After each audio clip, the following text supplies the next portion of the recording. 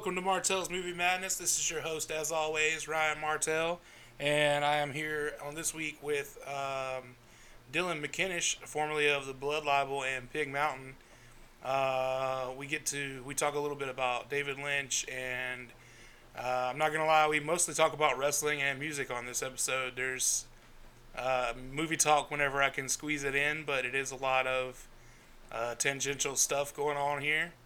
Of course, before we get into the interview, I've got dates to plug and the What You Watching segment. Not a lot going on the What You Watching segment or the dates to plug this week. I've only got two dates. I've got February 11th at VizArt Video is the Cult Movies in the Cave, Bad CGI Sharks. And February 12th at VizArt Video is the Martell's Movie Madness Live. It is going to be a mystery movie with the theme of Black History Month. So come on out. It could be anything from Petey Wheatstraw to Tales from the Hood and anything in between. So come on out. Those are both free. Of course, donations are encouraged for VizArt Video to help them keep doing cool events like this. Now that VizArt Video is a total nonprofit, it is going to be a lot more cool stuff happening over there, hopefully. But yeah, that's all I got for the dates this week.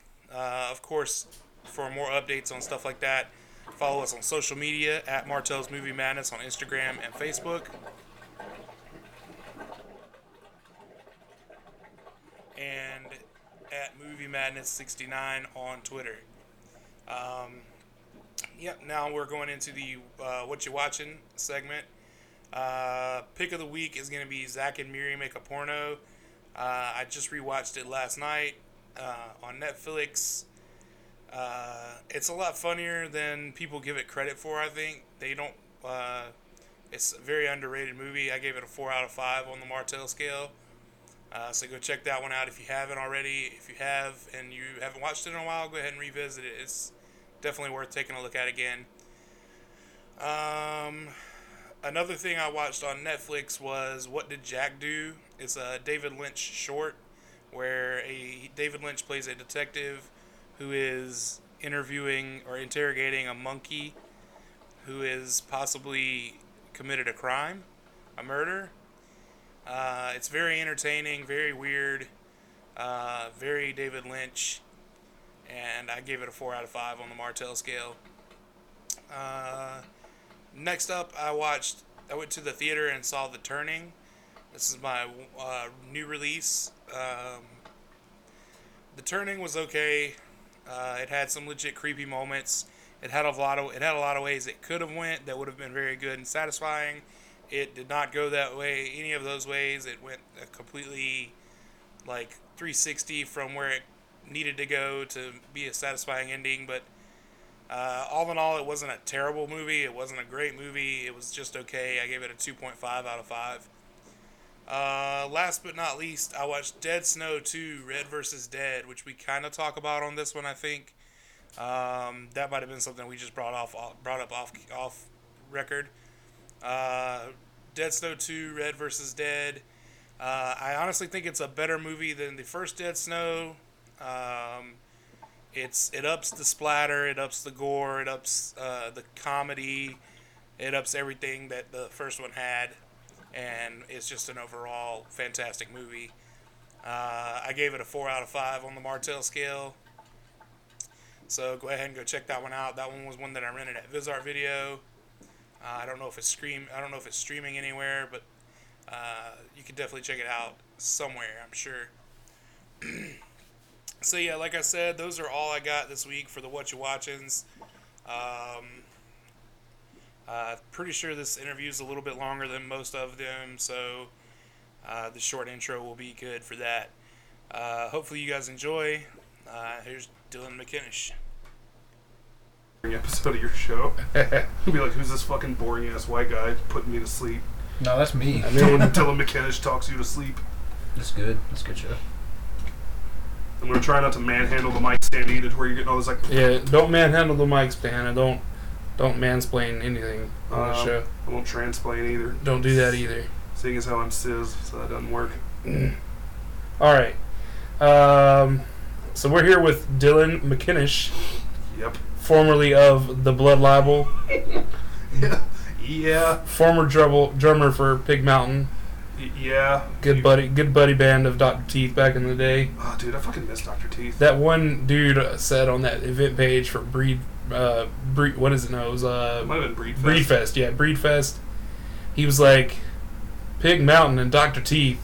What in the cousin fucking Alabama is going on at this show?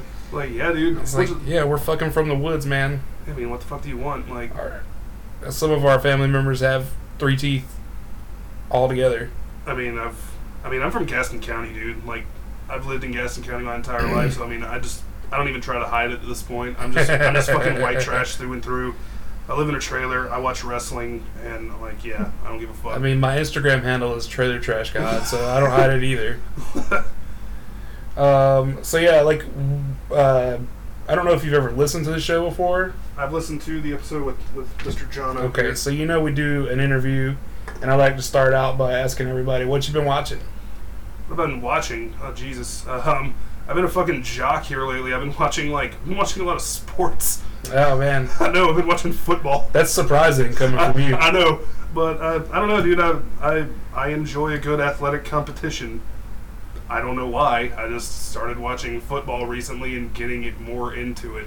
Yeah, I don't know. It's weird being a pro wrestling fan, and then like this shit is like everyone already knows that it's like fake and everything. But dude, if you ever, or even like MMA, you ever bring up like the fact that UFC is a work?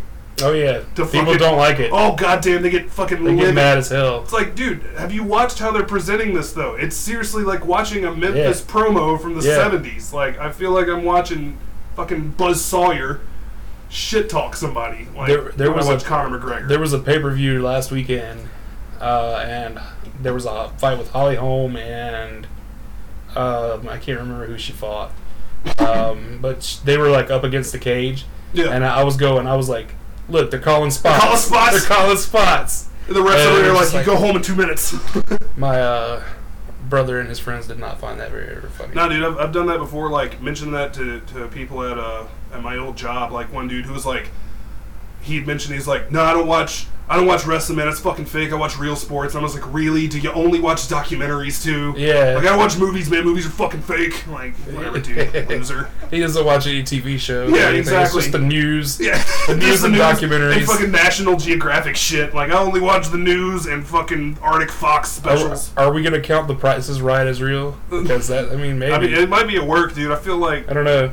Drew Carey's got some carny roots. He was in the Royal Rumble one year. The guitar player for Killswitch Engage won the showcase one time on Holy shit, dude. The Price is Right. Yeah, Fucking funny. Which one? Adam? yeah. Like, he fucking needs the money. Right? Yeah. He's fucking loaded from like recording like Norma Jean and Unearthed and shit. Yeah. Him. Who else? There was somebody else notable that was on. Aaron Paul from Breaking Yeah, Bad was from on there, Breaking and Bad. he made it to the very end and lost by like $40. He overbid by like $40. It's fucking wild. I do go back and watch Aaron Paul on The Price is Right because, like, dude, he is like out of his fucking mind on that show. And like, I think I remember seeing that and like, isn't that the guy from the Thoughtless video, the Corn? He goes to the prom with that hot chick and shows all the preppy kids what's The what. dude from the Honey Smacks commercial, Oh my or was it Honeycombs? Dude, he's in a on me and Mark's series where we watch like old commercials. I can't fucking tell you how many times we have seen Aaron Paul and Johnny Knoxville just randomly fucking pop up in these like commercials from the 90s.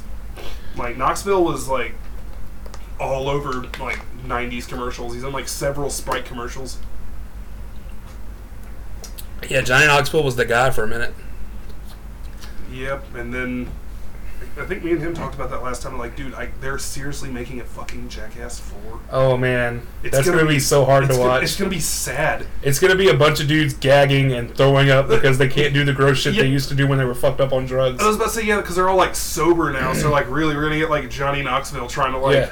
do some crazy stunt. He's gonna be like, filming's gonna be postponed for months because he's gonna be fucking injured. Yeah, they're all in their fucking 40s, almost 50. What is your earliest movie memory? Jesus. Could be something you saw on, like a movie you caught on TV, or The earliest movie memory I have is watching Terminator 2 on VHS when we had rented it, and I remember it was the part where T-1000 gets blown apart with that fucking grenade round, and his like head's just like hanging on a part of his body. He's like, "Oh!" And I remember that scared the shit out of me. Yeah. And I also remember obsessively watching The Wizard of Oz when I was a kid. I still love The Wizard of Oz. Wizard of Oz is sick. I got the Muppets Wizard of Oz like last year. Yeah, I was on a random VHS hunt with this girl I was seeing at the time, and she actually pointed it out. It was a DVD, but still, I was like, I gotta have that. It's Wizard of Oz. It's Muppets. It's Muppets and Wizard of Oz at the same time. I mean, I haven't seen that, but I would actually totally watch that. That and I did watch Return to Oz not too long ago. The one with, like, Fairuza Balk. Dude, that movie I love that. That movie's fucked up. I can't believe that was made for kids. Yeah. It's a dark one, but it's very fucking good. And I think it's a Disney property, so like, you might get that on Disney Plus. Totally is Disney.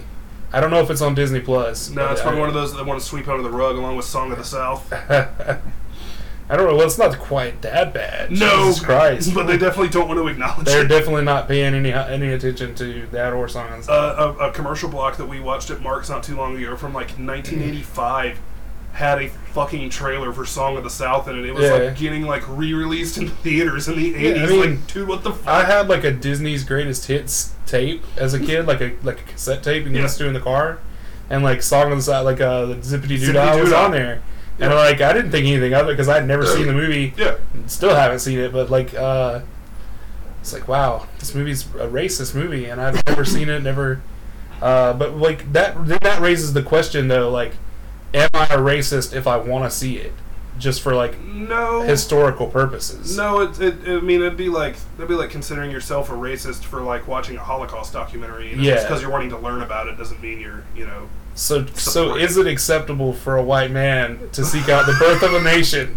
Oh shit! Well, fun fact, that actually got a Criterion release. Oh wow! Because it got some controversy because the whole point of Criterion releases is like it's films that had a huge cultural impact. Yeah, and that's the thing. Birth of a Nation, yes, racist piece of shit movie, but also it did have a huge cultural impact. It was one of the highest grossing films of the time. It's considered one of the first American horror movies. Yeah. And it was also one of the, I believe it was the first talkie that was like, oh, I don't know. That was like released like, oh wait, no, I might be getting my racist movies mixed up. I might be thinking of The Jazz Singer.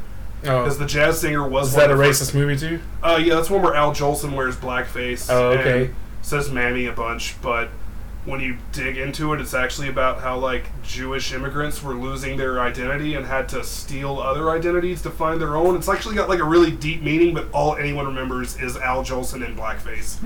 That seems like the most memorable thing. That's all anyone's going to remember from it. I mean, there's a movie called Soul Man that exists with C. Thomas Howell. Yes, I'm aware of that. And I'm just like, how did this get made in the 80s? I know, and Botch wrote a song about it. C. Thomas Howell as the Soul Man. Yeah. That's fucking Ponyboy Curtis in blackface. Sick. Dude, because Botch is fucking sick. Jesus Christ. If it wasn't for... I think I read an article not too long ago that like Botch should have been as big as the Dillinger Escape Plan. Dude, Botch...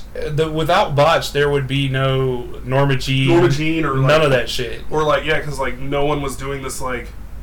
hey, let's take metalcore and make it fucking weird. Because, like, man, like, it's really weird to... Probably gotta go off on a tangent here, but it is really weird to go back and, like, look at late 90s hardcore. Like, watch, like, Hellfest 99, and there's all these dudes in, like, baggy jerseys, baggy-ass shorts, and, like, fucking dunks. They're everyone's wearing a fucking pair of Nike dunks.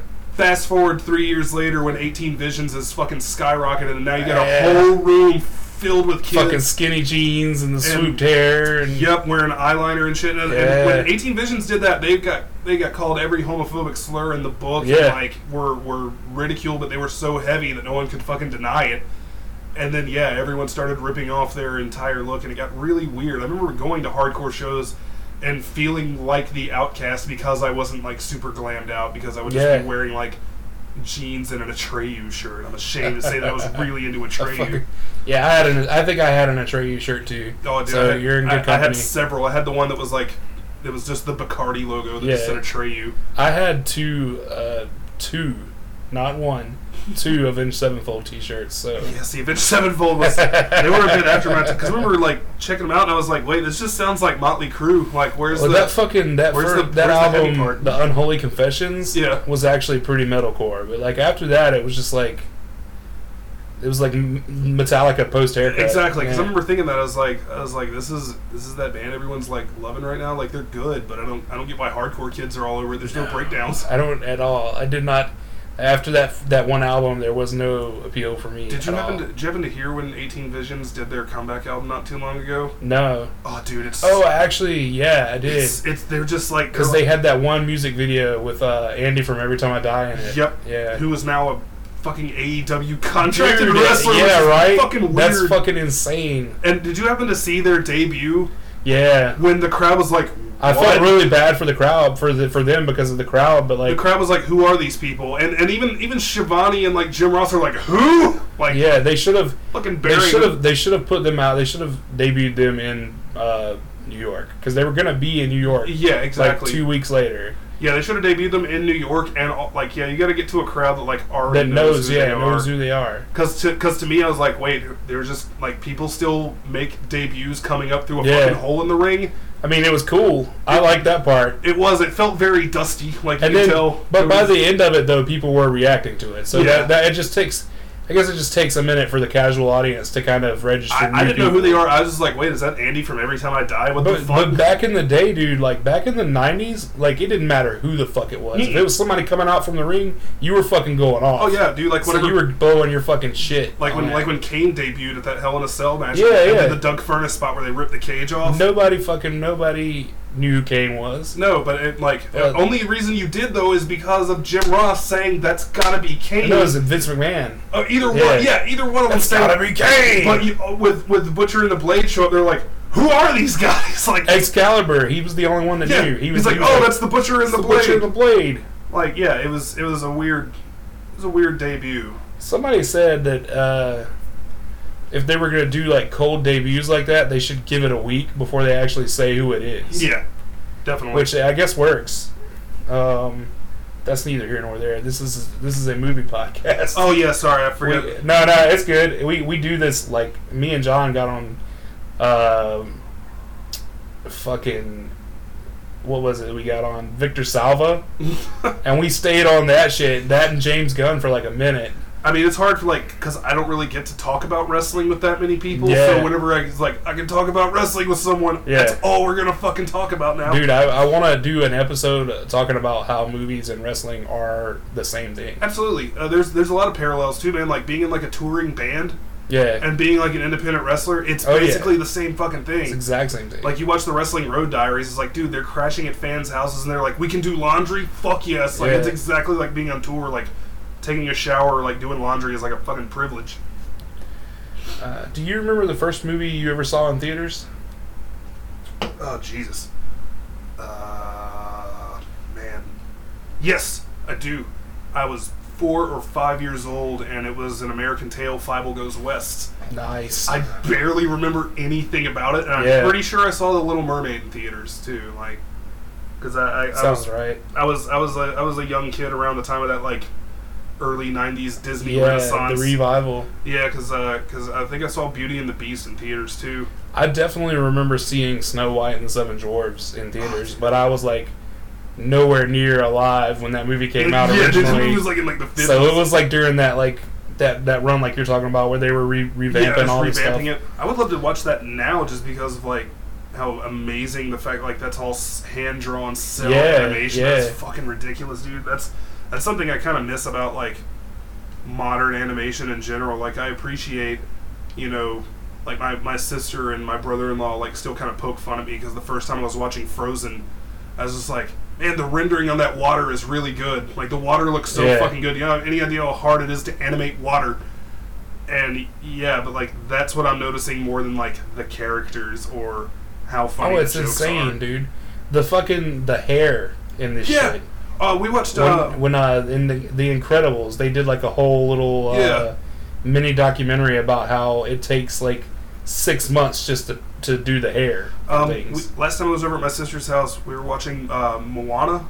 Yeah. with her kids, which I didn't know had The Rock in it, by the way. But, Yeah. But I was just really impressed the whole time. I was like, dude, the way that they're doing their hair, like, that's what I'm more amazed by than, like, all these, like, crazy character designs and shit. It's like, no, the way their hair is, like, moving with the wind, that's fucking amazing, because it is so hard to animate.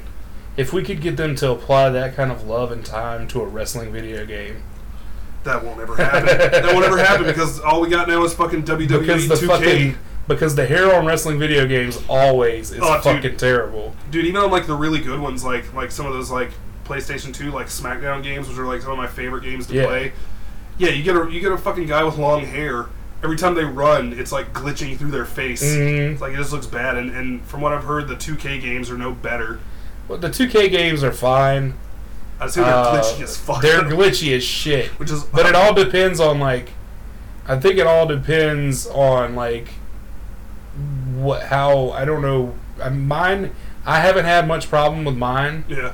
But that being said, I did decide not to get 2020 because they just haven't changed enough, like, that's what I've in heard. The gameplay. I've heard it's basically just like a roster update, more or less, which is kind of the flaw with most of those 2K games is, like, it'll still have the same engine from, like, 3 years before. They just, like, update the roster. And they don't give you enough of, like, they've never given us a good career mode, except for, like, I think that one of the Raw versus SmackDowns had a really good career mode. Yes, I do remember. I think it was, like, 2006. Like, yeah, and then some of the early, like, the SmackDown Shut Your Mouth and Here Comes the Pain. Here Comes the Pain is, like, one of they my had favorite really games. good. They had really good story career modes, but, like, these new ones, just the career mode, the story mode, it all fucking sucks. Well, and I've heard, like, what they're doing a lot now with, like, career modes in games is, like, they're trying to make it, like, so behind the scenes that it, like, ruins kayfabe in general. Like, you got to work your way up from NXT, and you got to get over, and all it's like you're using all these, like, behind the scenes terms for a fucking video game. Like,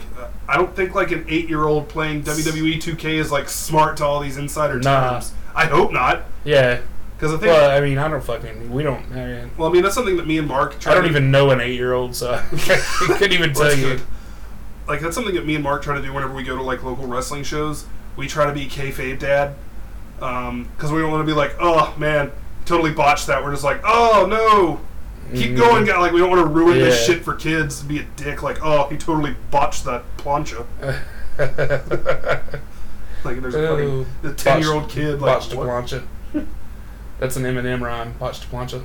Oh god, didn't Eminem have a new album come out, and then he it wasn't good, and he had to, like, release a statement, like, defending it, basically.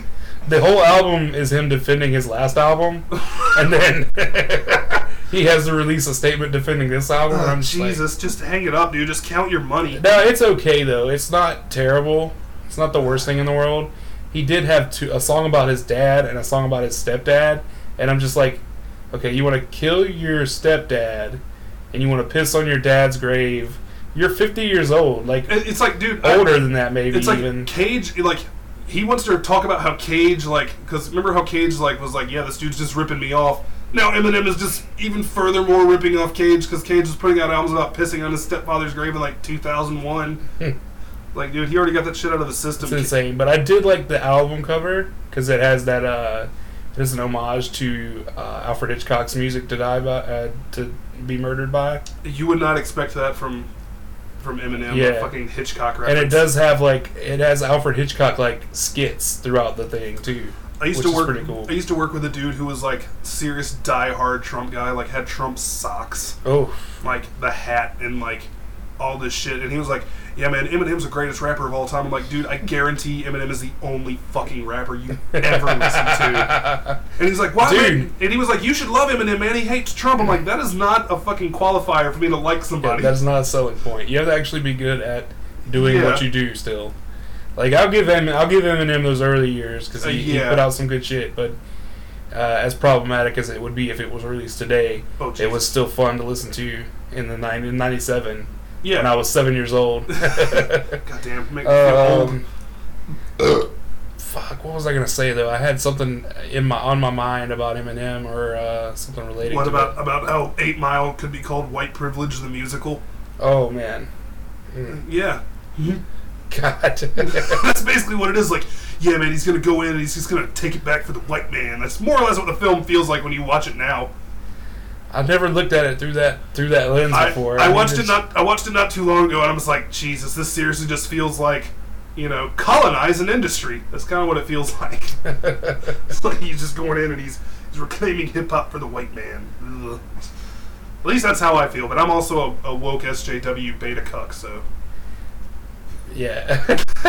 way to kill the flow of this shit. We just pour more segue. funny down my head. Yeah, pour more funny down my head. So you like horror movies, right? Yes, to an extent. Okay, what are some of your favorite horror movies? This is going to be a very mixed bag. Repulsion by Problematic Polanski, one of my favorites. Mm-hmm. The original Evil Dead. The Exorcist and Hereditary. Those are like probably good ones. Those are probably my four big ones. If I had to make it five, let's throw a shitty one in there for good measure. I don't know. I have a soft spot in my heart for the Blair Witch Project 2.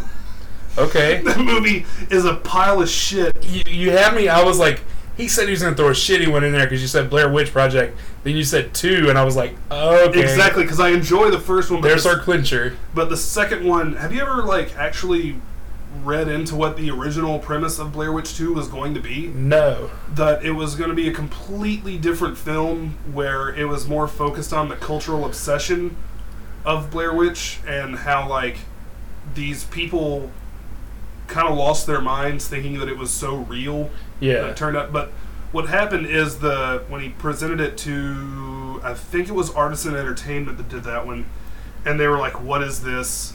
We want gore in this." So the dude seriously on the final day of production goes into his backyard and shoots some throwaway gore scenes that end up becoming the main source of the fucking movie, and they also did little things that changed the whole tone of the film. I love Marilyn Manson, but Disposable Teens is one of the worst fucking songs I've ever heard in my life. And the film opens with Disposable Teens playing.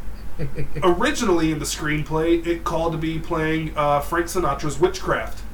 Mm. And there's That's not hip enough for the early 2000s. We're putting POD on this soundtrack where the goth chick's about to run over some fucking ghost children in the road. Can't have Frank Sinatra up in this shit. No, fuck that. But get that out of here. The original intent was and a guy on YouTube recut the opening sequence with Frank Sinatra's Witchcraft over it, and it's like a flyover shot of these woods and Maryland. It's a really, really great shot, and then he puts what they ended up going with Marilyn Manson's Disposable Teens. He's like, see how this immediately changes your entire perception of the film? You don't take it seriously with this throwaway Manson song that I swear is only put on Hollywood as satire. Because, the chorus for the song is, yeah, yeah, yeah, yeah, yeah. I swear when Manson presented that album to the label, they were like, we need a single on this. Was Disposable, that was the one that Christopher Daniels came out to, wasn't it? Yes, it was! When he was the fallen angel. Yeah. Oh, God, I remember that. Had to bring it back around to wrestling somehow. Of course. I'm glad to see him, getting some respect, too, and, actually, because they're actually, commentators are putting him over as, a dude that's been at this shit forever. Yeah, I don't think he would have, I think even if WWE had signed him or brought him in for whatever, I don't think he would have gotten the respect he would have gotten anywhere else. Well, no, especially not in fucking Vince McMahon's WWE. No. He's too small. He would have been jobbing out to fucking Bobby Lashley on SmackDown in 2005 or some Jesus bullshit. Christ. And they're still trying to shove Bobby Lashley down our fucking throats. Listen, I love Bobby Lashley. Don't get me wrong. I love Bobby Lashley. You're the first person I've ever heard say that. But WWE handles him completely fucking wrong. TNA had it right with Bobby Lashley. Yeah, just make him an unstoppable fucking monster. Yeah, he just has to be that guy. He's got to be the big beast. And, if you try to make Bobby Lashley talk, you're going to have a bad time. Yeah, you're going to put your fucking audience to sleep. If you try to make him be a good guy, you're going to have a bad time. No. But if you make him a good heel, we go. They have him wearing that stupid fucking headband. Give him a fucking mouthpiece. It's because he doesn't have eyebrows. Fucking draw him on. Show up. Fuck it. Okay, so who are your favorite directors? Oh, Jesus Christ. We're going to be here for a minute. Oof. Because I don't know how many of the art house nerds listen to your show, but my favorite director all time, hands down, is Ingmar Bergman Fucking I love. just watched one of his movies not too long ago. Which one? Seventh Seal. Oh, good. Well, that's a good one Yeah. to start because like a lot of the times whenever I'm turning people on to Ingmar Bergman, I'm like, dude, you gotta watch Persona, and I'm like, why am I telling people to watch Persona? That is like an absolute mind fuck of a film Yeah. that I'm still wrapping my head around, and I've watched it over 50 times. But yeah, Seventh Seal, that's definitely a good one to start with. But yeah, favorite director, probably Ingmar Bergman, number one. Underneath that would be David Lynch, just because, I mean, goddamn, how can you not love David Lynch? Lynch is going Lynch. There, I actually saw a meme earlier today that was like, if I was in charge of Netflix and I had a budget of $17 billion to spend on original content the next year, they were like, I would just write David Lynch a $100 million check and just get the fuck out of his way. And that shit comes up. That most recent season of Twin Peaks was one of like the greatest fucking things I've ever seen. Yeah, it really was. Like, yeah, I'm glad. Like, there's not too many people I can talk about because most people just watched the original seasons and the movie. But dude, season 3, holy shit, season 3 fucking blew me away, dude. Like, people were bitching about it too. Like I don't even know what happened. Why would you think you were going to know what's happening? Yeah, going into a David Lynch. Did you know what happened in the first 2 seasons? Exactly. Hell no. Like, no one does. And Does anybody know what happens in Mulholland Drive? No. Well, I got into a very extensive discussion with a buddy of mine not too long ago about how he didn't have any. He's like, why the fuck? Like, why do I gotta have a cheat sheet to understand this fucking movie? And I get it, but also at the same time, I'm such a pretentious asshole that I love that shit. Oh, I love that movie. No, Like- no, hands down. Like most of my favorite because the third director I'm going to go with is possibly more pretentious than David Lynch because I really love Andrei Tarkovsky. Yeah, I don't know if I know any of his movies. I don't know the name, so. Tarkovsky did. He unfortunately passed away before he ever got to do a whole bunch. He did a film called Stalker in the late 70s that I would seriously recommend checking out. If you're a fan of David Lynch, you would really like Stalker.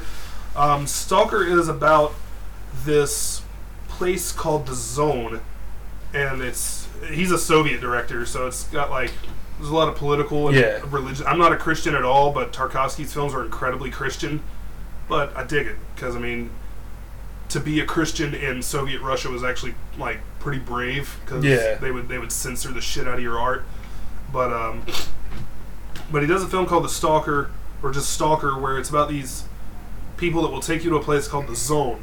And what the Zone is, it's this place that reads your deepest, most desires. So, like, for instance, a guy goes and he's like, I'm going to the Zone because my brother is terminally ill and I want him to be saved so he can live. But that's not what he really wants. What he really wants is a bunch of money. And so that's what he's given. Yeah. It's kind of got this Twilight Zone twist to it where, like, you know, like, I'm going here to save my brother. I'm actually just going to get a bunch of money. I've got what I wanted, but I'm miserable knowing that I let my brother die.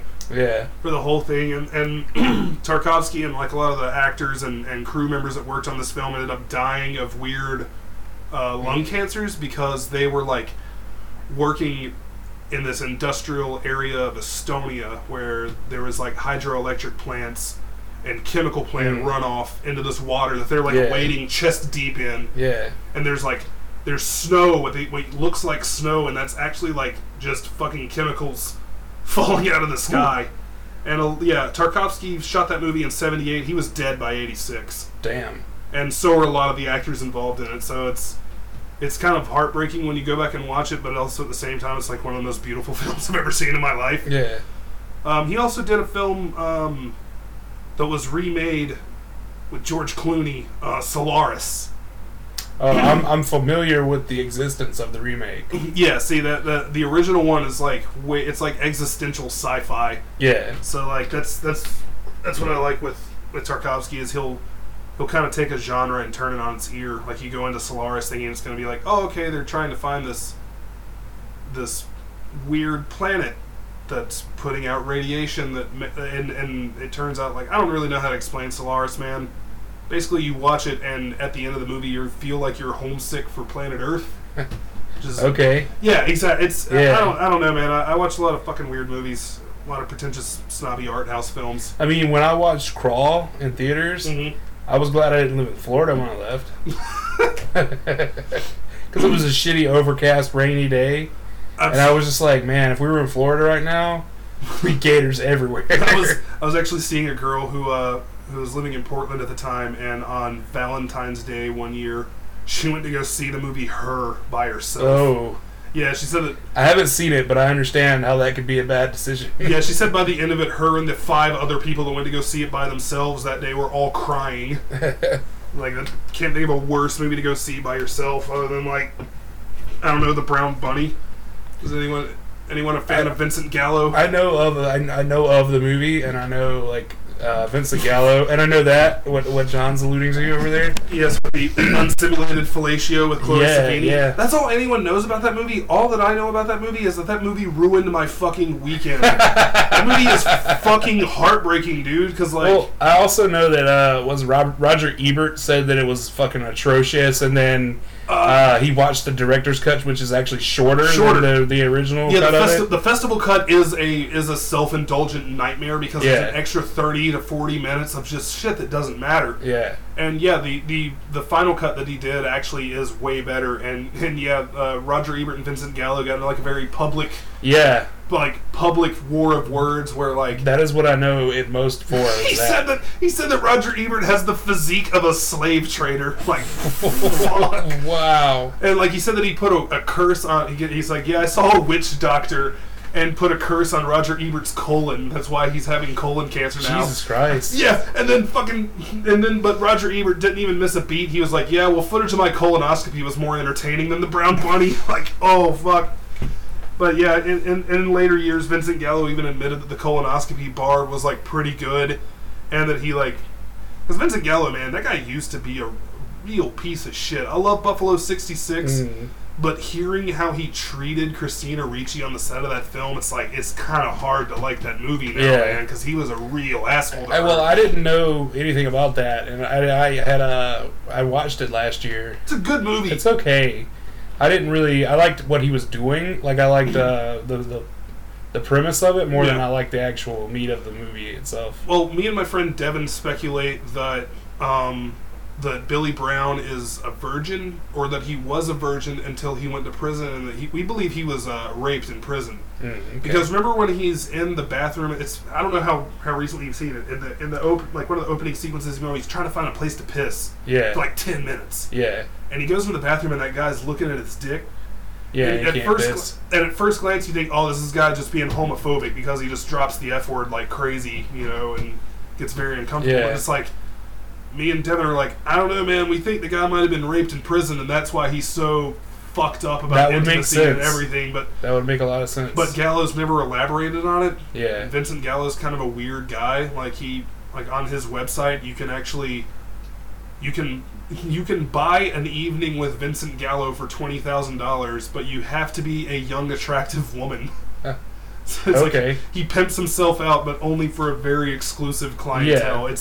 He's taking the piss. I mean, if you have $20,000 to spend on an evening with him, I would spend it on someone else other than Vincent Gallo. Someone who's not going to sit around and talk about how misunderstood and how much of a genius they are. Like Buff Bagwell. Oh, fuck.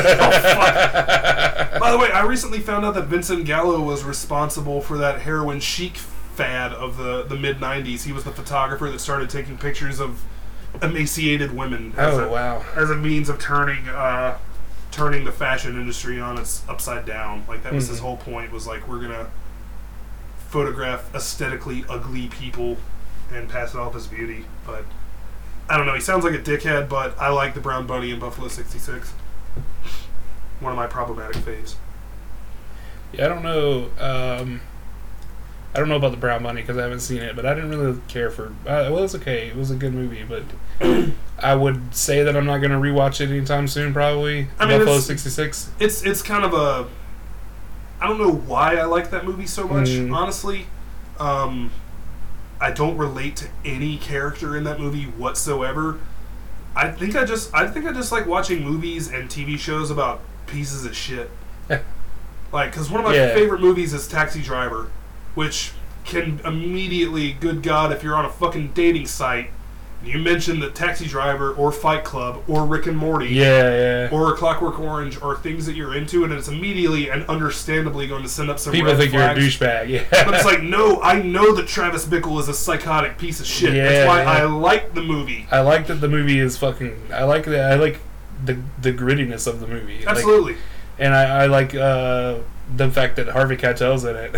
Oh, yeah, as a fucking dirtbag Yeah, pimp. dude, have you seen Bad Lieutenant? No, I have not. Man, Harvey Keitel probably is probably his best performance. Really? Honestly, That's saying and something. he's a fucking yes. It is fucking great.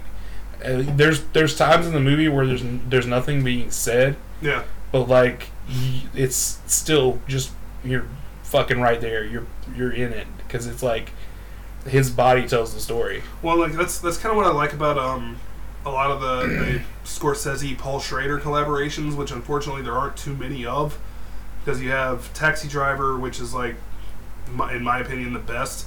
Then you got stuff like Last Temptation of Christ, which is very different, and then you have like Bringing Out the Dead, which is kind of a slept on.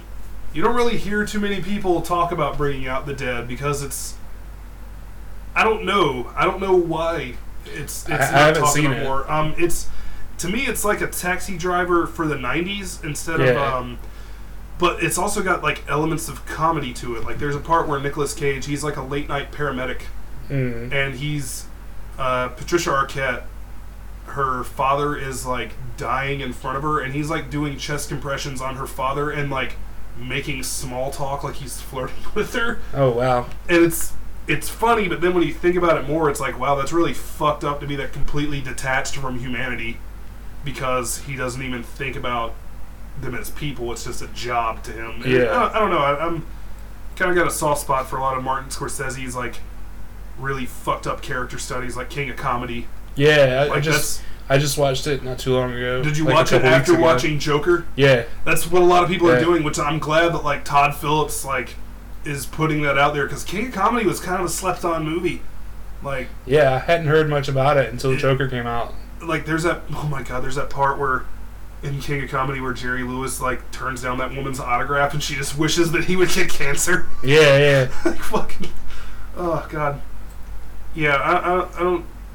I was kind of surprised to see that like when Todd Phillips was doing publicity for Joker, that he was like shouting out Martin Scorsese so much like that, because I was like, if you haven't seen any of those, if you haven't seen Taxi Driver or King of Comedy, you're like, wow, this is a really dark, brooding character study. But if you watch it knowing that, you're like, this is just Taxi Driver and King of Comedy, just with Joaquin Phoenix. Like, but it's still good. I still enjoyed the film. Oh don't get yeah, me wrong. for sure. Like I watched it not too But long ago. it is like a perfect mashup of Taxi Driver and King of Comedy. Absolutely, and it helps that you have Robert De Niro basically playing Jerry Lewis's character in it. You know, I thought that was, and he did a really good job at recreating that that 80s New York too. Yeah, because it looks dirty. Yeah, it looks fucking filthy. Which is like, yeah, because like I've only seen footage. Like I watched Paris is Burning not too long ago, and that's like, you know, New York drag scene in like full swing, and it looks fucking disgusting. I've still got to see that because I need to watch it. Dude, it's on Netflix, and it is fucking sad because when you realize that, like, wow, like 90% of the people involved in this are all dead from AIDS. Like, yeah,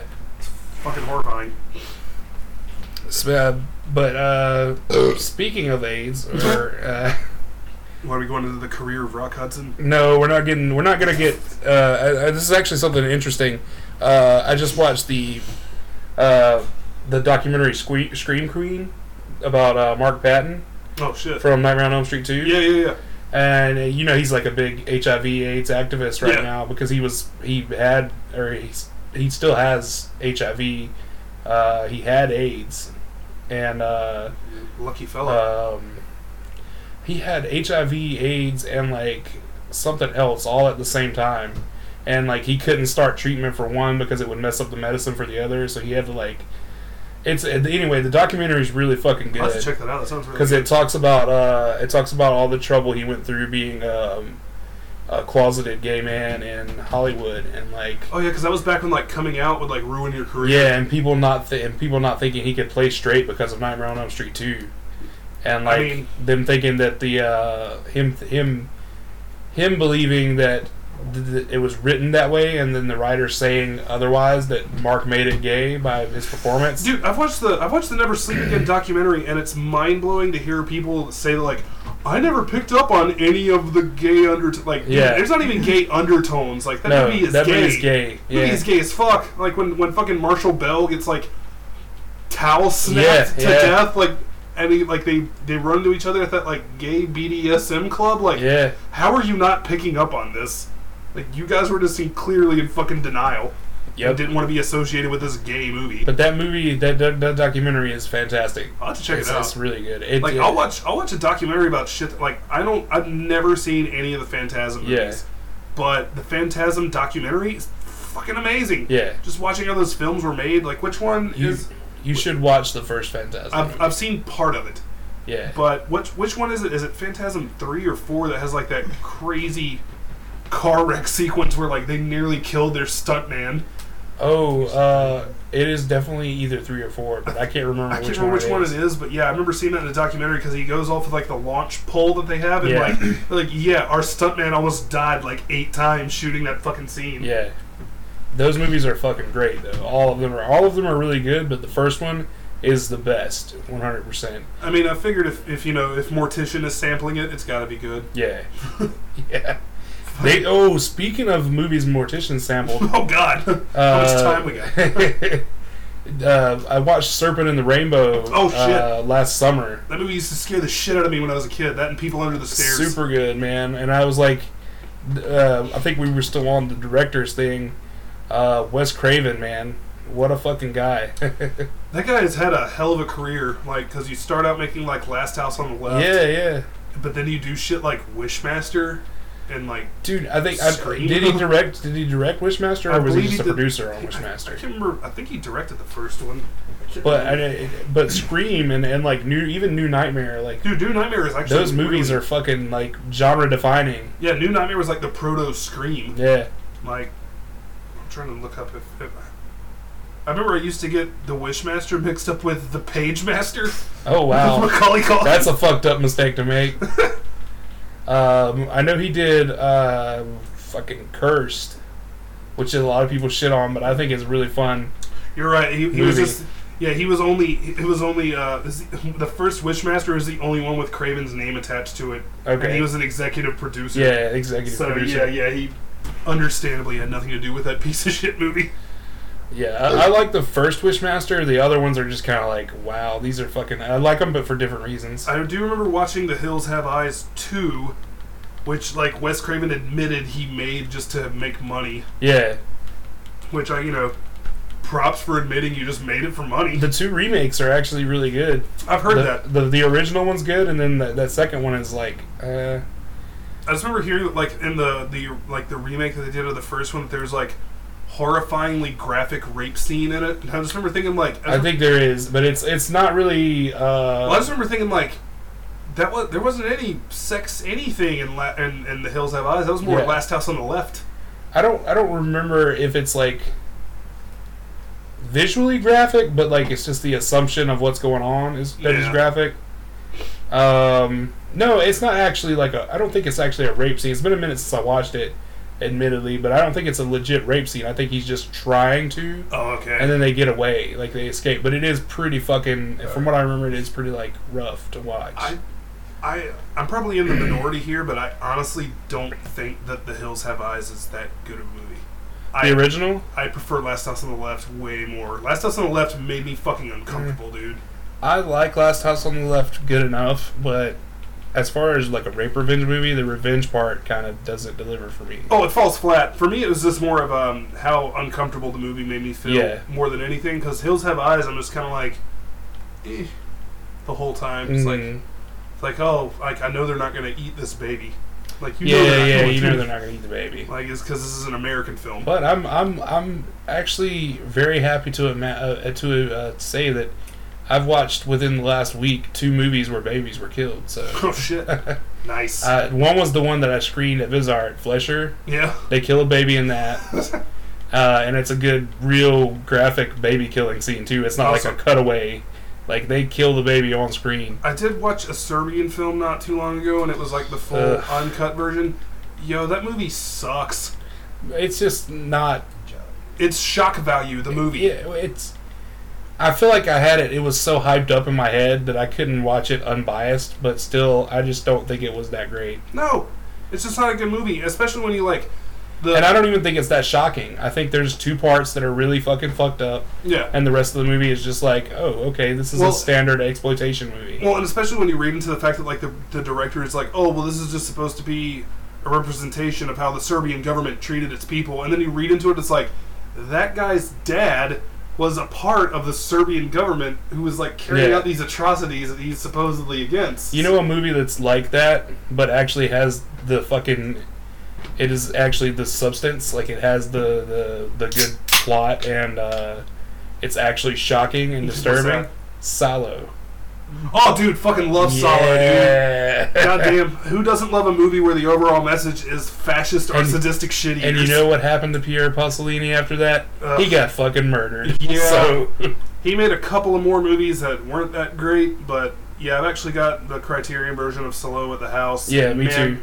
I'm not gonna lie, the first time that they bring out that like dinner tray with like the cover on it and just shit, I fucking died laughing because it's fucking hilarious. They're just like serving shit like it's food, but then the reality kicks in, like, oh yeah, these teenagers are being like forced to eat shit. this. Yeah.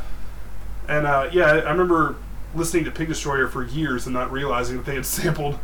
Apart from Salo, whenever he's like reading the declaration to them whenever they first arrive at the castle, like, goddamn. I've got the Criterion Blu-ray, but I want to watch the dubbed version because I've watched the Italian version. Like that's the one I've watched. So I want to watch the dubbed version and see how the translation works out. Yeah, I can't imagine how that would be. Can we pause for a second? I gotta go take a piss real bad.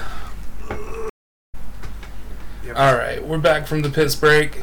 We found out on the piss break that it definitely was Phantasm 3 with the sick car crash sequence. I know, I feel like a total poser because I have a Mortician shirt that has the tall man from Phantasm on it, but it's a fucking sick shirt design. Like, dude, yeah, I mean, Angus Scrimm just looks fucking menacing. And it's a red print on a white shirt. Oh, so those are always good. Yeah, it just looks fucking killer.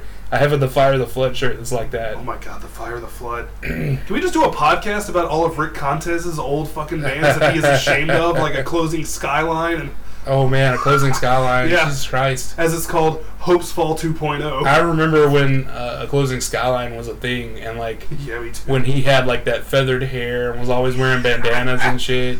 Oh god, we could just do a whole thing about all the Young and the Way guys, like how Cable used to be in that shitty band Iced X Out. Oh man. Oh god, there were so many of those rich kid, tough guy, hardcore. And a lot of those dudes, fucking old. At some point, everybody in the North Carolina scene was in Zombie Guts. So. Oh, dude, that fucking band. I never got why anyone loved him or Seneca or Kill Whitney Dead. Because like I remember seeing Kill Whitney Dead live one time, and you know when people got most hype was during the samples. Yeah. People got more hype during the samples than they did during their shitty riffs. For sure. Yeah, that's 100% there. It's like everybody went to Kill Whitney Dead shows because of the demonstration, I think. Yeah, exactly. They wanted to see the demonstration, and that was like the only time that they get to. Oh god, and fucking a hero of fake. Goddamn. A hero of fake their plays, as I used to call them. Fucking Stewart. They fucking revolutionized that shit because now that's like common practice in the music industry. They just basically had payola in the MySpace. And I'm like, dude, like, I'm sitting here thinking like maybe I should buy some of my Spotify plays. Dude, that's kind of how like I remember telling that to Troy in the Blood Libel. And he was dude, like, it's too expensive for me. But like, because I remember telling Troy about that, and he was like, "Why didn't we think of that?" He's like, "We'd probably be on fucking Victory Records now if we had faked our place too." Yeah, dude. All you gotta do is look important. You don't have to actually be important. Yeah, exactly. The only difference is that the Blood Libel at least we actually had fans. Nobody was into a hero fake. Here's the thing: you get that first, you get that label, you get that deal, you get that first tour. And then you get that debt from being signed to Victory Records. Nobody comes to that first tour, so you get dropped. Yep. But you've been on tour now. You've got an independent label that's put out a CD or two. Yeah. Now kids know who you are. Now you get signed by another label, and they actually come to those shows. Exactly. Oh God. But I don't know. I'm still trying to figure out how hip hop works. Dude, fuck that. I just thought it was all about. I just thought if I was good and I knew people that booked shows, or like anything I could just get on shit. Nope. But like no, if that was- hip hop is a whole nother level. If that was the case, dude, then like Brennan Campbell would be like one of the biggest fucking dudes in like hip hop right now. And he knows how to play the game better than I do because he's on way more shows than I am. Yeah, and even I then can't even he's fucking. and even he's still struggling to get his like videos to crack like 1,000 plays. I get to goddamn play first on a lineup with goddamn B-Rad G on it from fucking Malibu's Most Wanted. Yeah, because like, have you seen that? I'm glad nobody listens to this podcast because somebody would be really pissed off at me right now. Have you seen Brennan's like that one that he did where he's rapping as Wilford Brimley? No, Dude, it's I haven't. fucking hilarious. It's like the thing is like, it's funny, but it's also like his bars are fucking fire. Yeah, And he's rapping about having diabetes and shit. I played a show with him not too long ago. It was like Big Low was like on tour Yeah. from Florida, and I played with him. And he actually gave me the best compliment I've had on my raps in a long time. Yeah. He told me I sounded kind of like Necro and Ill Bill and shit like that, and I was like, okay, Yeah, I'll take I'll that. take that because Yeah, like, shit. even though I don't necessarily like some of their lyrical content, their flow and dude. wordplay is next to none. Dude, and for some of Necro's those guys. production is like ridiculous too, man. Like he produced that Clockwork Orange beat for Cage. We were talking about that goddamn. We were talking about Mark Wahlberg off air and how he's my problematic fave Oh, yeah. actor. Necro's my problematic fave rapper for sure. Oh god, dude! Like all of my favorite rappers are problematic fave. Like fucking Big L, dude. Big Anybody- L is like so dude, homophobic. that No, I still love him. anybody from the '90s is like I think they get a pass, Yeah. especially if they died because like they don't. There's no telling if they would have evolved or not. Yeah, because like The only people who like don't get a pass are like Eminem, who are still trying to spit the same shit Yeah, he was in exactly. '97 or '98 and can't do it anymore. yeah, for me it's like there are some guys that have evolved, like Dell. Like Yeah. Dell's pretty much like changed up his. But even then, like if you go back and listen, Dell wasn't really dropping too much homophobic shit. Nah, it really wasn't. Like it was more like, and even then, not even the Souls of Mischiefs guys. Like casual would occasionally, but like not that much. Like most of You know what shocks me though when I go back and listen to Goody Mob yeah. and realize how homophobic their lyrics Yeah, were. but then you got to think about it. It's like, man, it's a bunch of black dudes in the South. Am I Oh, really, yeah. am I really Yeah, surprised they're homophobic? Like, But then CeeLo is also like coming out with those comments about rape, and it's just like, oh wow, oof, yeah. I really just can't fucking be publicly supporting Goody Mob anymore. I know, and it's unfortunate because their first two albums are so fucking good. They for real are. Self Therapy, goddamn, I love Self Therapy. While we're on music though, what's your favorite movie score or soundtrack? Bringing it back around to David Lynch, Eraserhead, man. I fucking love the score for Yes. Eraserhead because, Any David Lynch movie, they all have fantastic music in them. well, especially Eraserhead because, like, no one was doing a score like that because Mhm. there's not really a score to Eraserhead. It's more just ominous, unsettling noise. Yeah. It's like a weird hum underneath, but then that ended up getting bootlegged by like every fucking horror director in the Yeah. early 2000s. Yeah. All just starts doing the low hum, and then they'll get like the aquaphone to make like the weird creaking metal noises, Yeah. which And then James Wan decided this needs fucking strings. yeah, exactly, Lots of strings. exactly. But yeah, I really like Eraserhead score and another David Lynch one, Lost Highway. The Lost Highway soundtrack is just Yeah, fucking dude. fire, dude. Yeah. Because Trent Reznor was on that shit. I rented a movie today that has one of the best soundtracks of all time. What, Mortal Kombat? Judgment Day. Oh shit! Yeah, Or Judgment Night, yeah, there we Judgment go. Night. Yeah, dude. Judgment Night. Judgment Night. It was like, Ooh, it's got like ooh. Ice-T and fucking Biohazard. Yeah, dude. and, All those, and it's every song is a rap rock mashup. yeah, mashup, song. which is like just weird. Like they were doing that back in like what was that, like 94, 95? Like that was before the crossovers were really like a big deal. Oh, I was trying to see if my headphones were shorting out. I think they are. Oh, okay, I thought we were having a. Something was going out because we were losing a little bit of volume there, but I think we're good now. But what did you say? I'm sorry. Oh, we were just talking about Judgment Night. Judgment Night, yeah. Isn't that the one where Onyx and Biohazard? Yeah, Onyx that? and Biohazard have a song. It's got like Cypress Hill and Sonic Youth together, I think. And I want to say like Slayer did a song. On Yeah, there. Slayer's got a song with somebody, Ice-T probably, I think. Yeah, I think it is Ice-T. And then there's a song with Pearl Jam and somebody too. Yeah, There's a lot of motherfuckers on there. Yeah, that's a soundtrack that like doesn't really get a whole lot of love. I think because like I don't know, nobody was thinking to mix those two things. It was so ahead of its time, man. Yeah, because then and then maybe 5 or 6 years later, there was a compilation called "Take a Bite Out of Rhyme," which was like that was where you had like System of a Down and like RZA and Jizza doing a cover, like Shame and all that. Like God, there was another one like Bloodhound Gang and someone else on it. Like it was. But even then, that was almost like a little too late because everyone was sick of the rock mashup by like '99 when that shit came out. Yeah, because that's when that's when the bottom fell out, and then it became all about like the new wave of new metal, like that Flaw. Oh God, I was around for all that Dope. Yeah, you had Dope, you had Taproot, No One, pretty much the entire Ozfest 2002 lineup is like so much cringe. You got like Motograder and Endo and like all these bands that are bootlegging the bands that came before fucking them. Ed P. You know what's really funny to listen to Head PE and like hear how homophobic they got on one of their records in particular. Then you go back and like do some research, like their singer back in the 80s was basically bootlegging Prince. Yeah, And like dancing around to like techno beats and spandex, but then 10 years later you're gonna talk about everyone's just a bunch of faggots now, man. Like, ugh.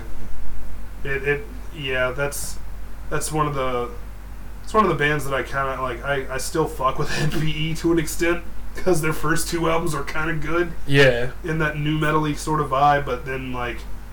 Then you realize, like, oh god, they're still going. Yeah, They're still trying this, and that dude is like, that guy's pushing 60. They're touring still. Yeah, I'm touring to places like fucking Ground Zero, playing with like Mushroom Head and shit. Yeah. Oh god, Mushroom Head. Mushroom Head. Fuck. That was the band that like. Remember people were like, yeah, you like Slipknot? Well, they were just ripping off Mushroom Head, man. Like, no, they weren't because Mushroom Head sucks and Slipknot is actually kind of good. Oh man. I hope I'm not making any enemies. I'm not. No comment on that one. I do have an opinion. Slipknot is clearly the superior band. Absolutely. But I mean, because they actually put out albums that are worth listening to. I won't say Mushroom Head sucked because I did like a couple of their songs. I could never get into them. Even when I was like into new metal, I was like, I'm not digging this. Like, yeah. Because what was that one song that they had? Solitary Unraveling? Like, god damn, that shit is so corny. My rage is trapped inside of a cage. Like, oh, stop. Okay, what is your go-to movie snack? Oh, fuck. I don't even know. Like, we're going to the Regal Theater right now. You got unlimited funds in your pocket. Oh, shit. I'm probably going to grab some, like, cookie dough bites. And, yeah, that's probably it, honestly, man. I fuck with cookie dough bites. You don't know popcorn? Nah, popcorn. Soda? I mean, yeah, I might grab a soda. I might grab a Pepsi if they have it there, but most places don't. This is a theater with the beer. So you can get you a beer if you wanted. Nah. Drink half of mine. Nah, probably. if I'm going to be getting anything, like, if it's one of those fancy places, I'd probably just be getting, like, a coffee. Oh, yeah? Because they're, like, at the Manor Theater, you can get, like, coffee at their, I got a fucking, a pretzel one time at a theater, and I was just like, man, this is fucked up. This pretzel sucks ass. No, I usually just go for, like, the last theater that I've been to was the Manor Theater, and they sell all kinds of, like, weird shit at their like, concession stand. I still haven't been, but I want to go because it looks really cool. Oh, dude, I love the Manor. They only got, like, 2 screens. That's where I saw, like, Birdman and, like, fuck, what else did I see there? I wanted to go see Jojo Rabbit there because they had it. They were, like, one of the few theaters that had it, but I missed it. I want to say that's where I went and saw Still Alice. I saw Still Alice, and I was surprised at the amount of, like, old people. What is that? That's a movie where Julianne Moore has early onset dementia. Oh, okay. And, like, she... I mostly went to go see it because I love Julianne Moore. She probably is, like, my favorite actress ever. Yeah. But I was mostly surprised that you actually get to see a scene where Alec Baldwin, like, emotes and cries, which is fucking amazing, because when's the last time Alec Baldwin has emoted in anything? Yeah. Like, think about it. I guess you don't have to when you're the 30 Rock guy or whatever. I guess not, because that's kind of what he's been playing his entire career. But like, yeah, and Still Alice, no, he's like breaking down crying because his like wife is like hiding her. She like puts her cell phone in the freezer in the middle of the night because she's losing her fucking mind. Wow. It's a really sad movie, but also sounds sad. It's very good. It's okay. If they were making a movie about your life, who would you cast to play you? And you can't say yourself. Jesus Christ. I have no idea, because the only actor I could think to play me is dead, and that would be Philip Seymour Hoffman. But I look nothing like Philip Seymour Hoffman.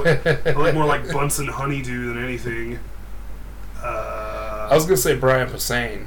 Everyone always says Brian Posehn. If he shaved and was bald all the way. I guess, but like, is he really an actor? He's more of just a comedian that was signed to Relapse for some reason. He's a character actor. I consider him that now.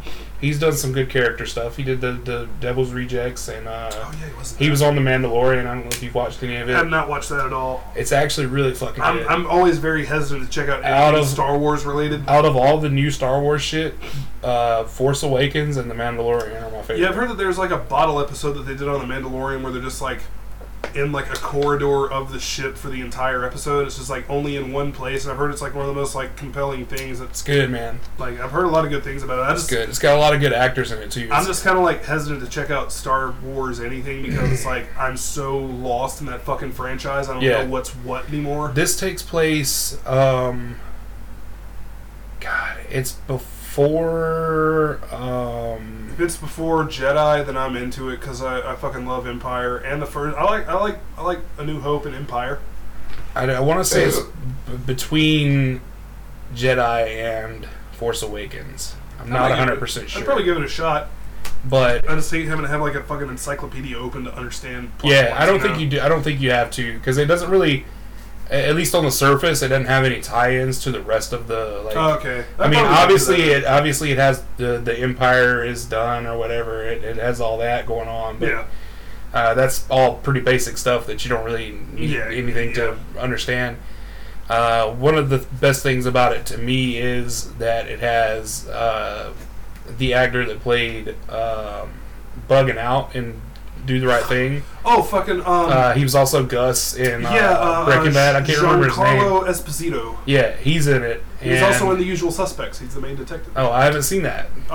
If you're gonna watch any of the fucking the dynamic duo of Hollywood's pedophilia ring, man, Usual Suspects is a good one.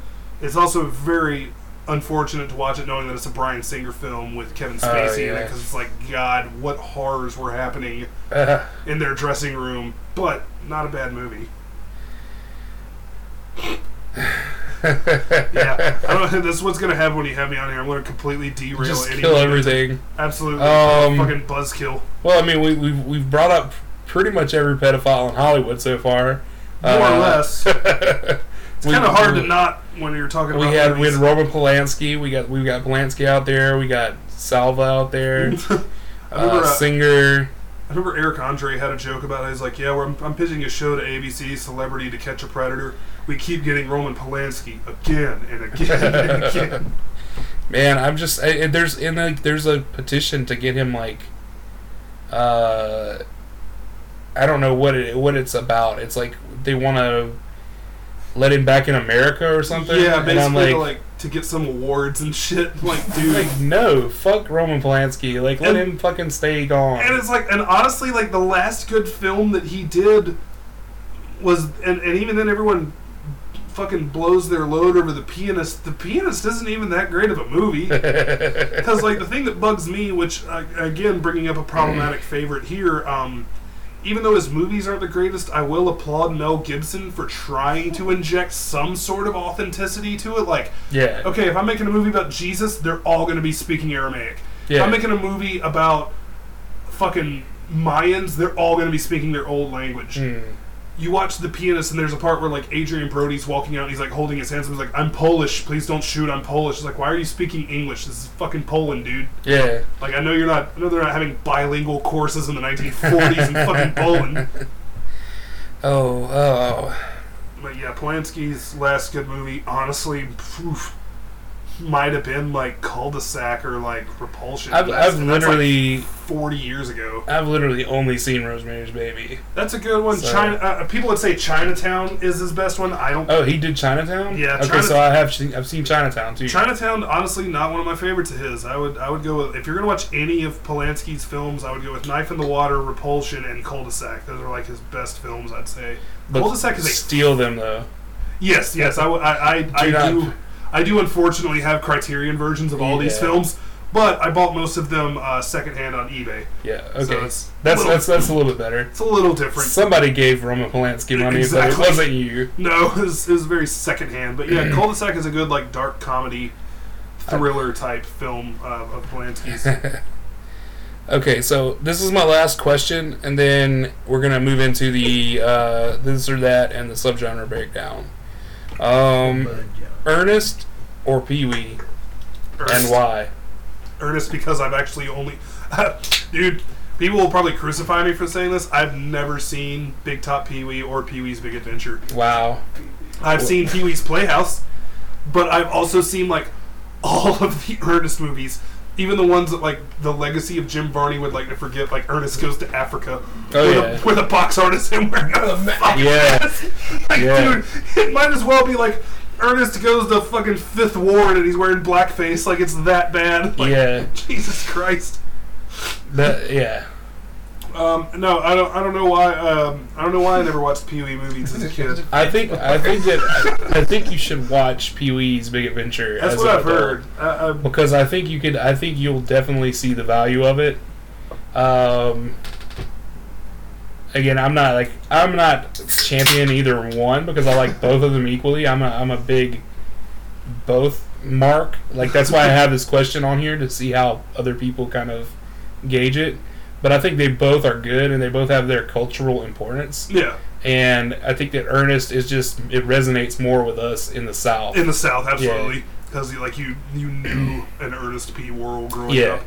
But also at the same time, I like seeing those actors play characters outside of those characters. Like in Cheech and Chong's next movie, you have Paul Rubens playing the uptight hotel clerk. Yeah. Who's really funny in that. But then also like in fucking the Beverly Hillbillies movie, you have Jim Varney playing Jed Clampett, and that's. Honestly, I fuck with that Beverly Hillbillies 94. Jim Varney's in something else where he plays like a bad guy. 93. Yeah, it's the one with the guy from Drew Carey's. Yeah, Diedrich Bader. Is it? Jim Varney also just a good voice actor too, as the Slinky Dog and Toy Story. So I guess it's more outside of the Ernest character that I have more of a respect for Jim Varney than I do Paul Rubens. But then Paul Rubens is like a great. He's great too. He's in Blow and he's in Buffy the Vampire Slayer. Yeah, Buffy the Vampire Slayer. As an asshole villain. Yep. In Reindeer Games. He does the voice for one of the trick-or-treaters in Nightmare Before Christmas too. Oh man, I haven't seen that movie since I was a kid. Yeah. And he's in Mystery Man. How could we forget that? With Ben Stiller. And Kel Mitchell. Don't forget Kel Mitchell and Janine Garofalo. Janine Garofalo. That movie has a better cast than it should. And for that time, that is like a William H. Macy's in that fucking movie. How did that movie not get like? How did that not do better? Was it not a better movie? I never saw it. It's fun. It's very fun to watch, but it is not a good movie. I remember hearing it's kind of like that's kind of how that movie Evolution is. It's got Tom Waits in it. It's like Evolution is a movie that has so much promise. Dude, I think Evolution's actually underrated. I think it's a good movie. Isn't it an Ivan Reitman movie? I don't know. Yeah, it was supposed to be Ghostbusters 3. Yeah, basically it was. It was supposed to be like related. To But I think it's a legit good movie. I haven't seen it. I just heard it. I think you should check it out. It's I'll fun. give it a shot. I'm pretty sure John has it over here in his fucking pile. Probably. Okay, so we got those questions out of the way. These are more rapid fire things. This or that. I'm going to give you two options, and you pick which one you like the best. All right. Watching movies alone or with friends? Depends on the movie, but I'm going to say alone. Usually I do better watching a movie by myself first time. Theater or at home? Again, depends on the movie. I'm glad that I got to see Birdman in theaters for the first time, but I feel like it probably would have been one of my favorite movies of that year if I'd watched it at home. So, I guess I'll say theater. Horror or sci-fi? Oof.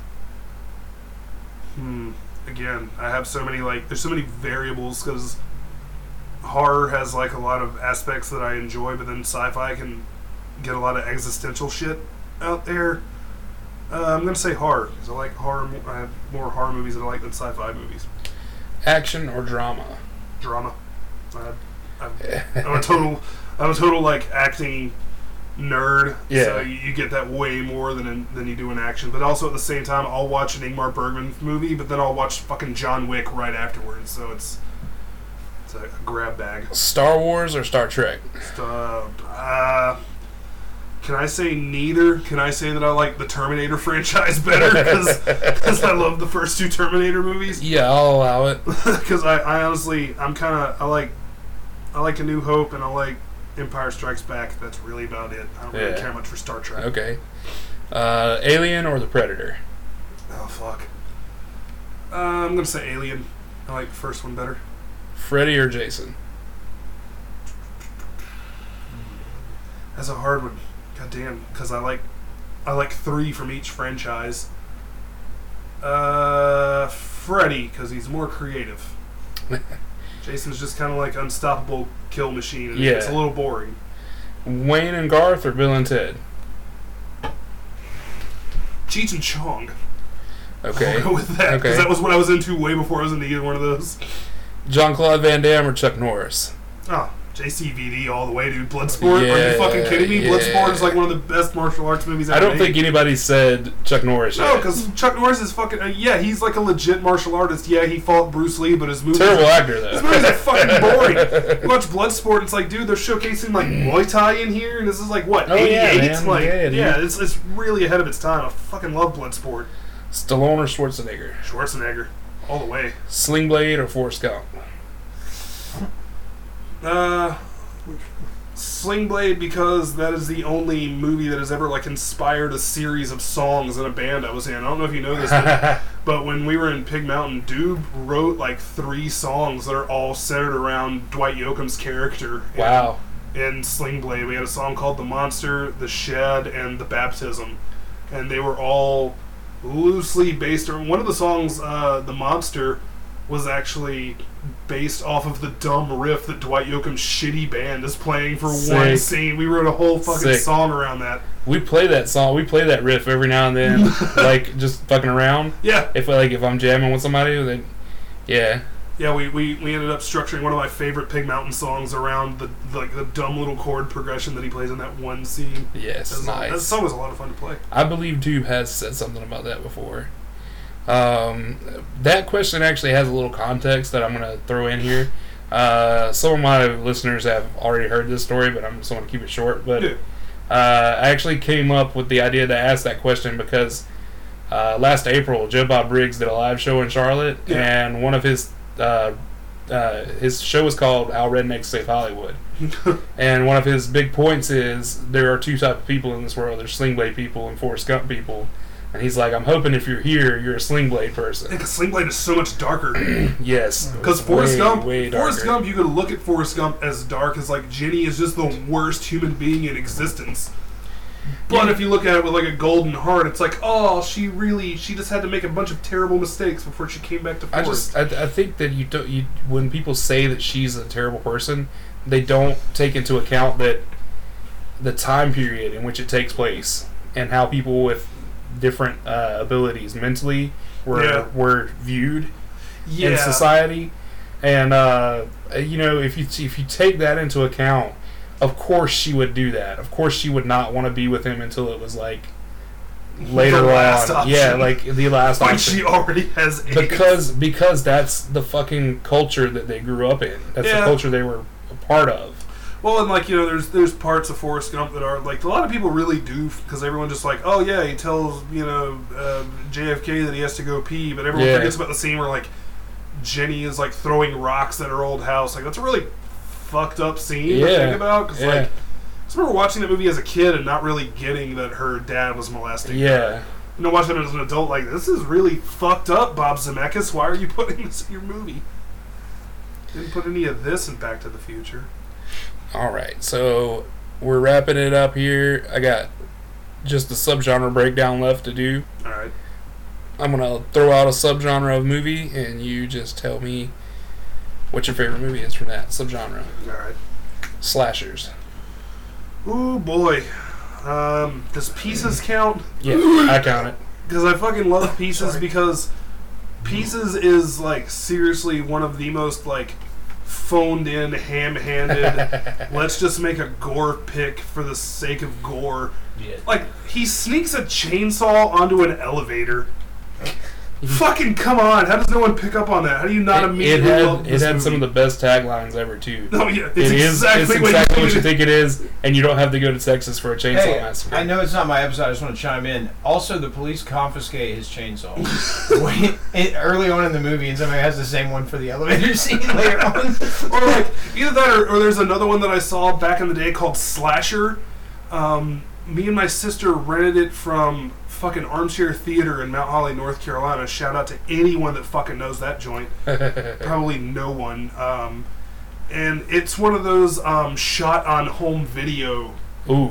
type of movies. And the opening scene is seriously a guy. He has a meat cleaver and he's like bringing it up and he's like very daintily chopping into someone, and then you just see a fucking Halloween Express prop severed arm just fall into a bathtub, and it pans up. And he just grabs it and walks away, and it's like clearly a rubber arm. And it was fucking hilarious. But yeah, because most of the time if I'm going to be watching a slasher movie, I'm not watching it the same way I watch a fucking Ingmar Bergman movie. Yeah. I'm watching this because this is clearly a piece of shit. Like, because very few slasher movies do I ever take seriously. I'm trying to think if there is a slasher movie that I take seriously, and I'm drawing a blank here. Yeah, because I mean, even Scream and stuff like that is kind of tongue in cheek in a way. Its way. Candyman has. Oh no! Now you're talking. The origin story for Candyman is much more realistic and fucked up than. But the cinematography of that original. Oh, Candyman, dude, I love Candyman, dude. Like the first Candyman is so fucking great. Gorgeous. I've I've talked about it multiple times on this podcast already, but I saw it on the big screen this past did you go to September was it at Airsley? Yeah. Oh, dude, I wanted to go to that so bad. Dude. All right, yeah, I'll change mine from Pieces to Candyman because Okay, Candyman is actually a fucking it's a well-made Yeah. movie with like heart. For sure, that movie's fantastic. Plus Tony Todd, dude. Fucking, if you could cast anyone Greatest dude. Best dude I've ever. heard he's a super nice guy. Super too. fucking cool. Isn't he in that remake of Night of the Living Dead that Savini did? Mm-hmm. Yeah. He's fucking great in that.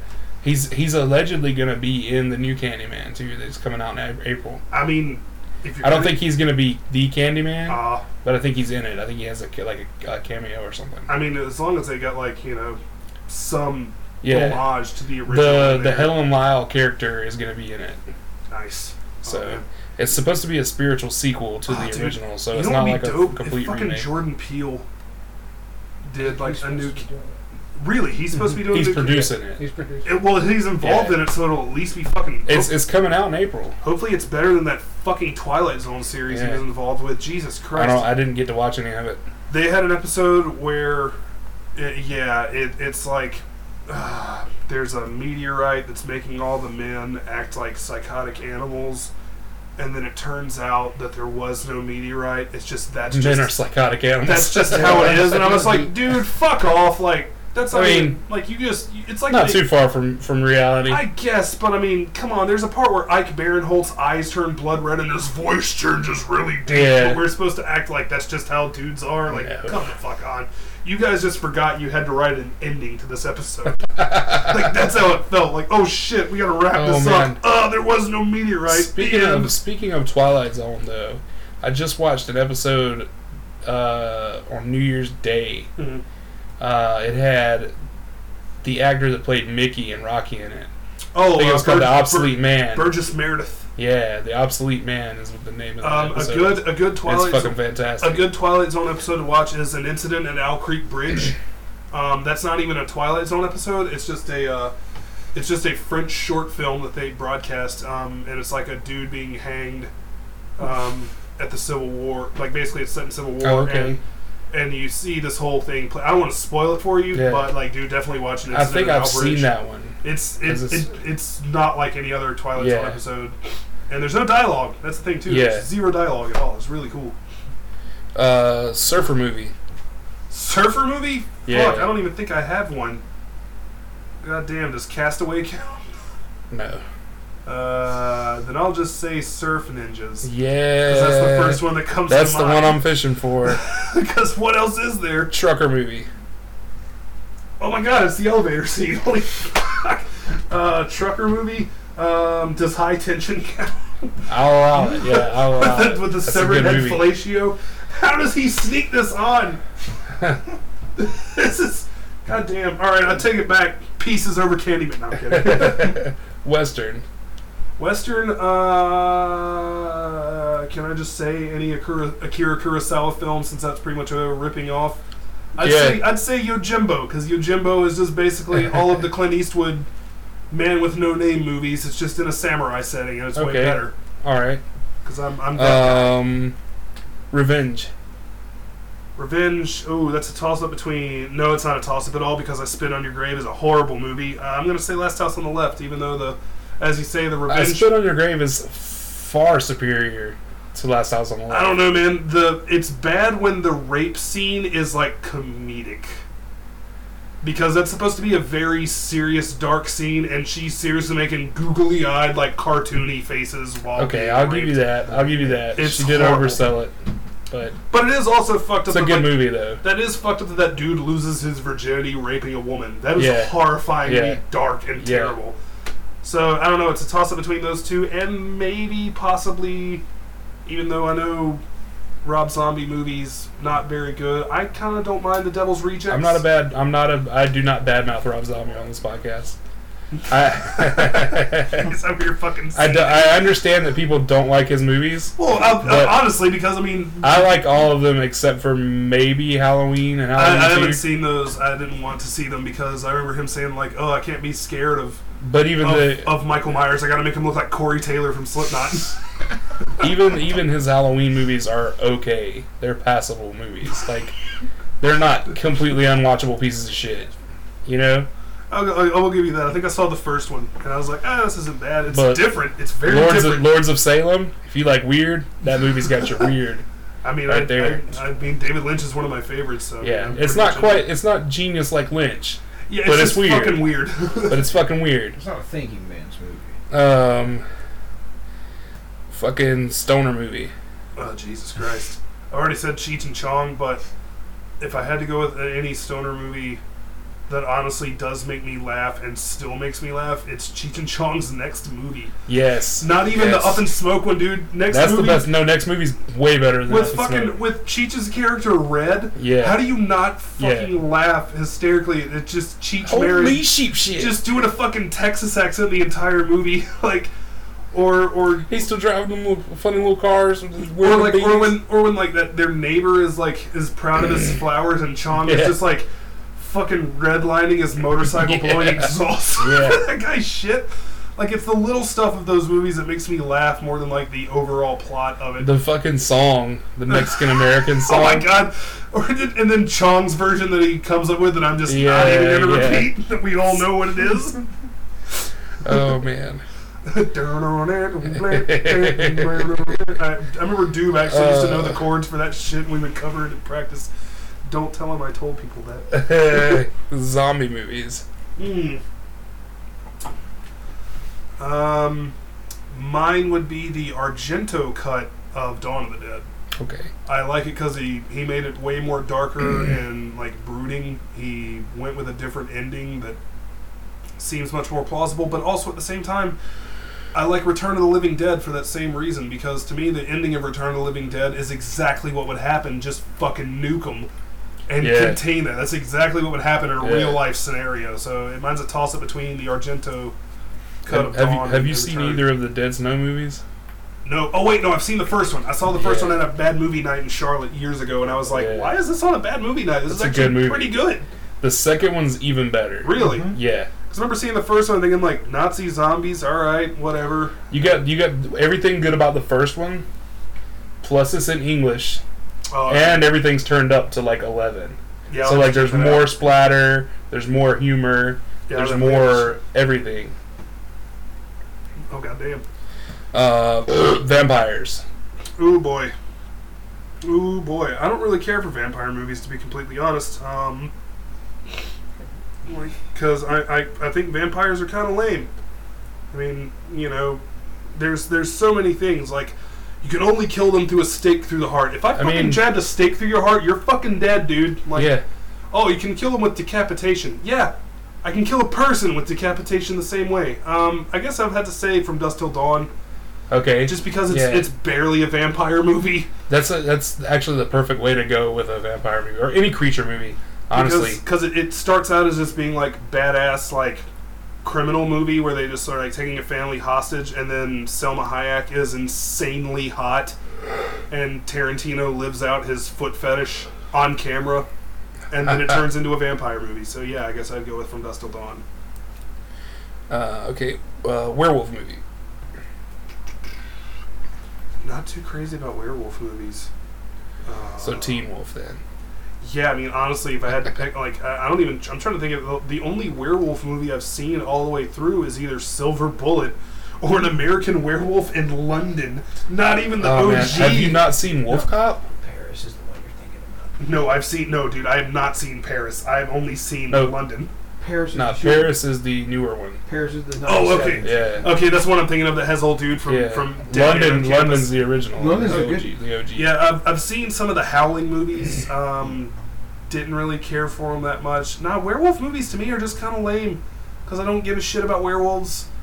Like, you gotta see Wolf Cop. I'll give it a shot. You gotta watch Wolf Cop. I think they talked about that on Red Letter Media. It's fucking hilarious. That might have been. It has my favorite transformation movie in any werewolf movie. Because it starts at his dick. It's so good. Alright, I'll check that out. It's so fucking good. There's a sex scene between the wolf cop and a woman, and you gotta see it. Does the Anthropophagus Beast count as a werewolf movie? I don't think. I don't know that. I'm not familiar with that movie. No, it's one of the video nasties, brother. Oh, okay. Brother. Found footage. Don't like found footage movies, but if I had to pick one, it would be The Blair Witch Project, mostly because of the. I used to think that movie sucked until I watched.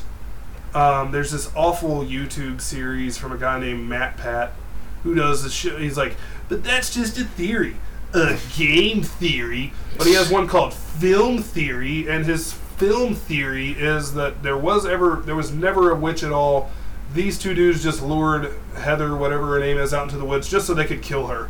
Oh, wow. And when that's dark. Yeah, and see, whenever you watch The Blair Witch Project under that context, it makes the film so much more fucked up. Like, why would that guy intentionally lose the map? See, I thought that it was just them getting lost in the woods the whole time. Like, I think that's the real story, is they just got lost and went delirious because they had been out in the woods. Which is a scary scenario, but like when you put it into the context of like, no, these guys knew what they were doing the whole time. This is just a methodical, makes it way worse. Fucked up way to kill this girl. That makes that film so much more unsettling. So I'd have to either go with that because I've watched Cannibal Holocaust and that movie just sucks. Oh, it's just not good. Absolute horseshit. Because it's a fucking Italian film, so let's just have everyone speak their native language, and we'll just dub it over in post, and it'll look like shit, and no one will care. Fuck. Yeah, sorry. Again, you went hard on that one. I hate Cannibal Holocaust. It's a fucking piece of shit. Last but not least, movie with a wrestler. Oh wow. Oh god damn. You're really going to make me choose between Mr. Nanny and Blade Trinity? Movie with a wrestler. Fuck. They Live. Okay. You gotta go with They Live. That seems like that's most people's go-to is They Live. Because it's the only good one of the bunch. A lot of people throw out Hogan movies all the time, though. What? You got Mr. Nanny, you got No Holds Barred, and then High Noon at Mega Mountain? Like Santa with Muscles? I get Suburban Commando a lot. Santa with Muscles rocks. No, wait, fuck that. Fuck all of those that I just mentioned. Santa's Sleigh with Bill Goldberg. That is my shit. I just watched that one around Christmas time. That movie is fucking ridiculous, because it's like, where else are you going to see Chris Kattan and Fran Drescher get murdered in an opening sequence? The entire budget is in that opening sequence. Absolutely, because the rest of it is just fucking shit heap. Whole damn thing. Oh. And then that fucking kid, the main kid, goes on to be in that fucking atrocious pile of shit, The Bye-Bye Man. Oh, goddamn! Probably the worst goddamn movie I've ever watched. But now I'm starting to think about how I kind of have a soft spot in my heart for Ready to Rumble. Oh yeah, Ready to Rumble's good. There's a fuck ton of I was wrestlers. about to say, there's like the entire WCW roster of 2000s. That movie's all about wrestling. Oh God, with fucking DDP like playing like he's like a shoot. It's like a shitty version of itself. And he's like a shoot villain where he's like, no, we're gonna try to kill you, Oliver Platt. Mostly for Oliver Platt too in that movie is just fucking hilarious. Yeah. Just you can tell he's like not giving a shit, but kind of giving a shit. Yeah. Man, Ready to Rumble. That movie, man. That they put the fucking belt on Arquette. So fucking... Okay, so I didn't know this until after listening to Shivani's podcast for a minute. But apparently Bischoff was fired from WCW during this movie, while this movie was going on. I thought he was still working there. No. But he was gone. And apparently the Cyrus character is just a big dig at Bischoff. Yeah, absolutely. Everything about him. It's just a huge rib. Yeah. And I had no fucking clue as a kid. I was just like... Oh, no, you just watch it and you're just thinking, like, oh, okay, Bischoff just didn't want to be in this because Yeah. he's already... But, like, no, they're just totally taking shots Fucking at Bischoff man. the whole time.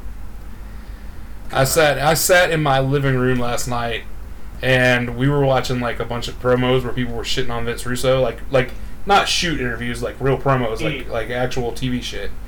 And I was like, I'll be goddamned if I sit here and listen to people badmouth Vince Russo all goddamn night.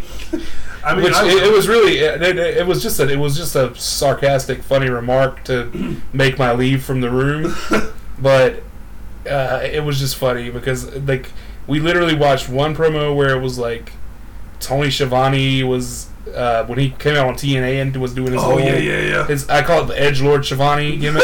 Yeah. And then there was like a Flair one and dude, did you ever see the one that Piper did in TNA? Yeah, that was the second one that they played. There was where he's like, was it part of your storyline to kill my brother Owen? Yeah, like, my dude, cousin, this is getting too fucking real. That shit was mad real. And it's like, I get what you're going for, but at the same time, is this really appropriate to bring up Owen Hart's death in a fucking promo? Get the fuck out of here. Get out of here. This is a bit too much. I don't care how close to him you were. I love Piper to death, but that was fucked.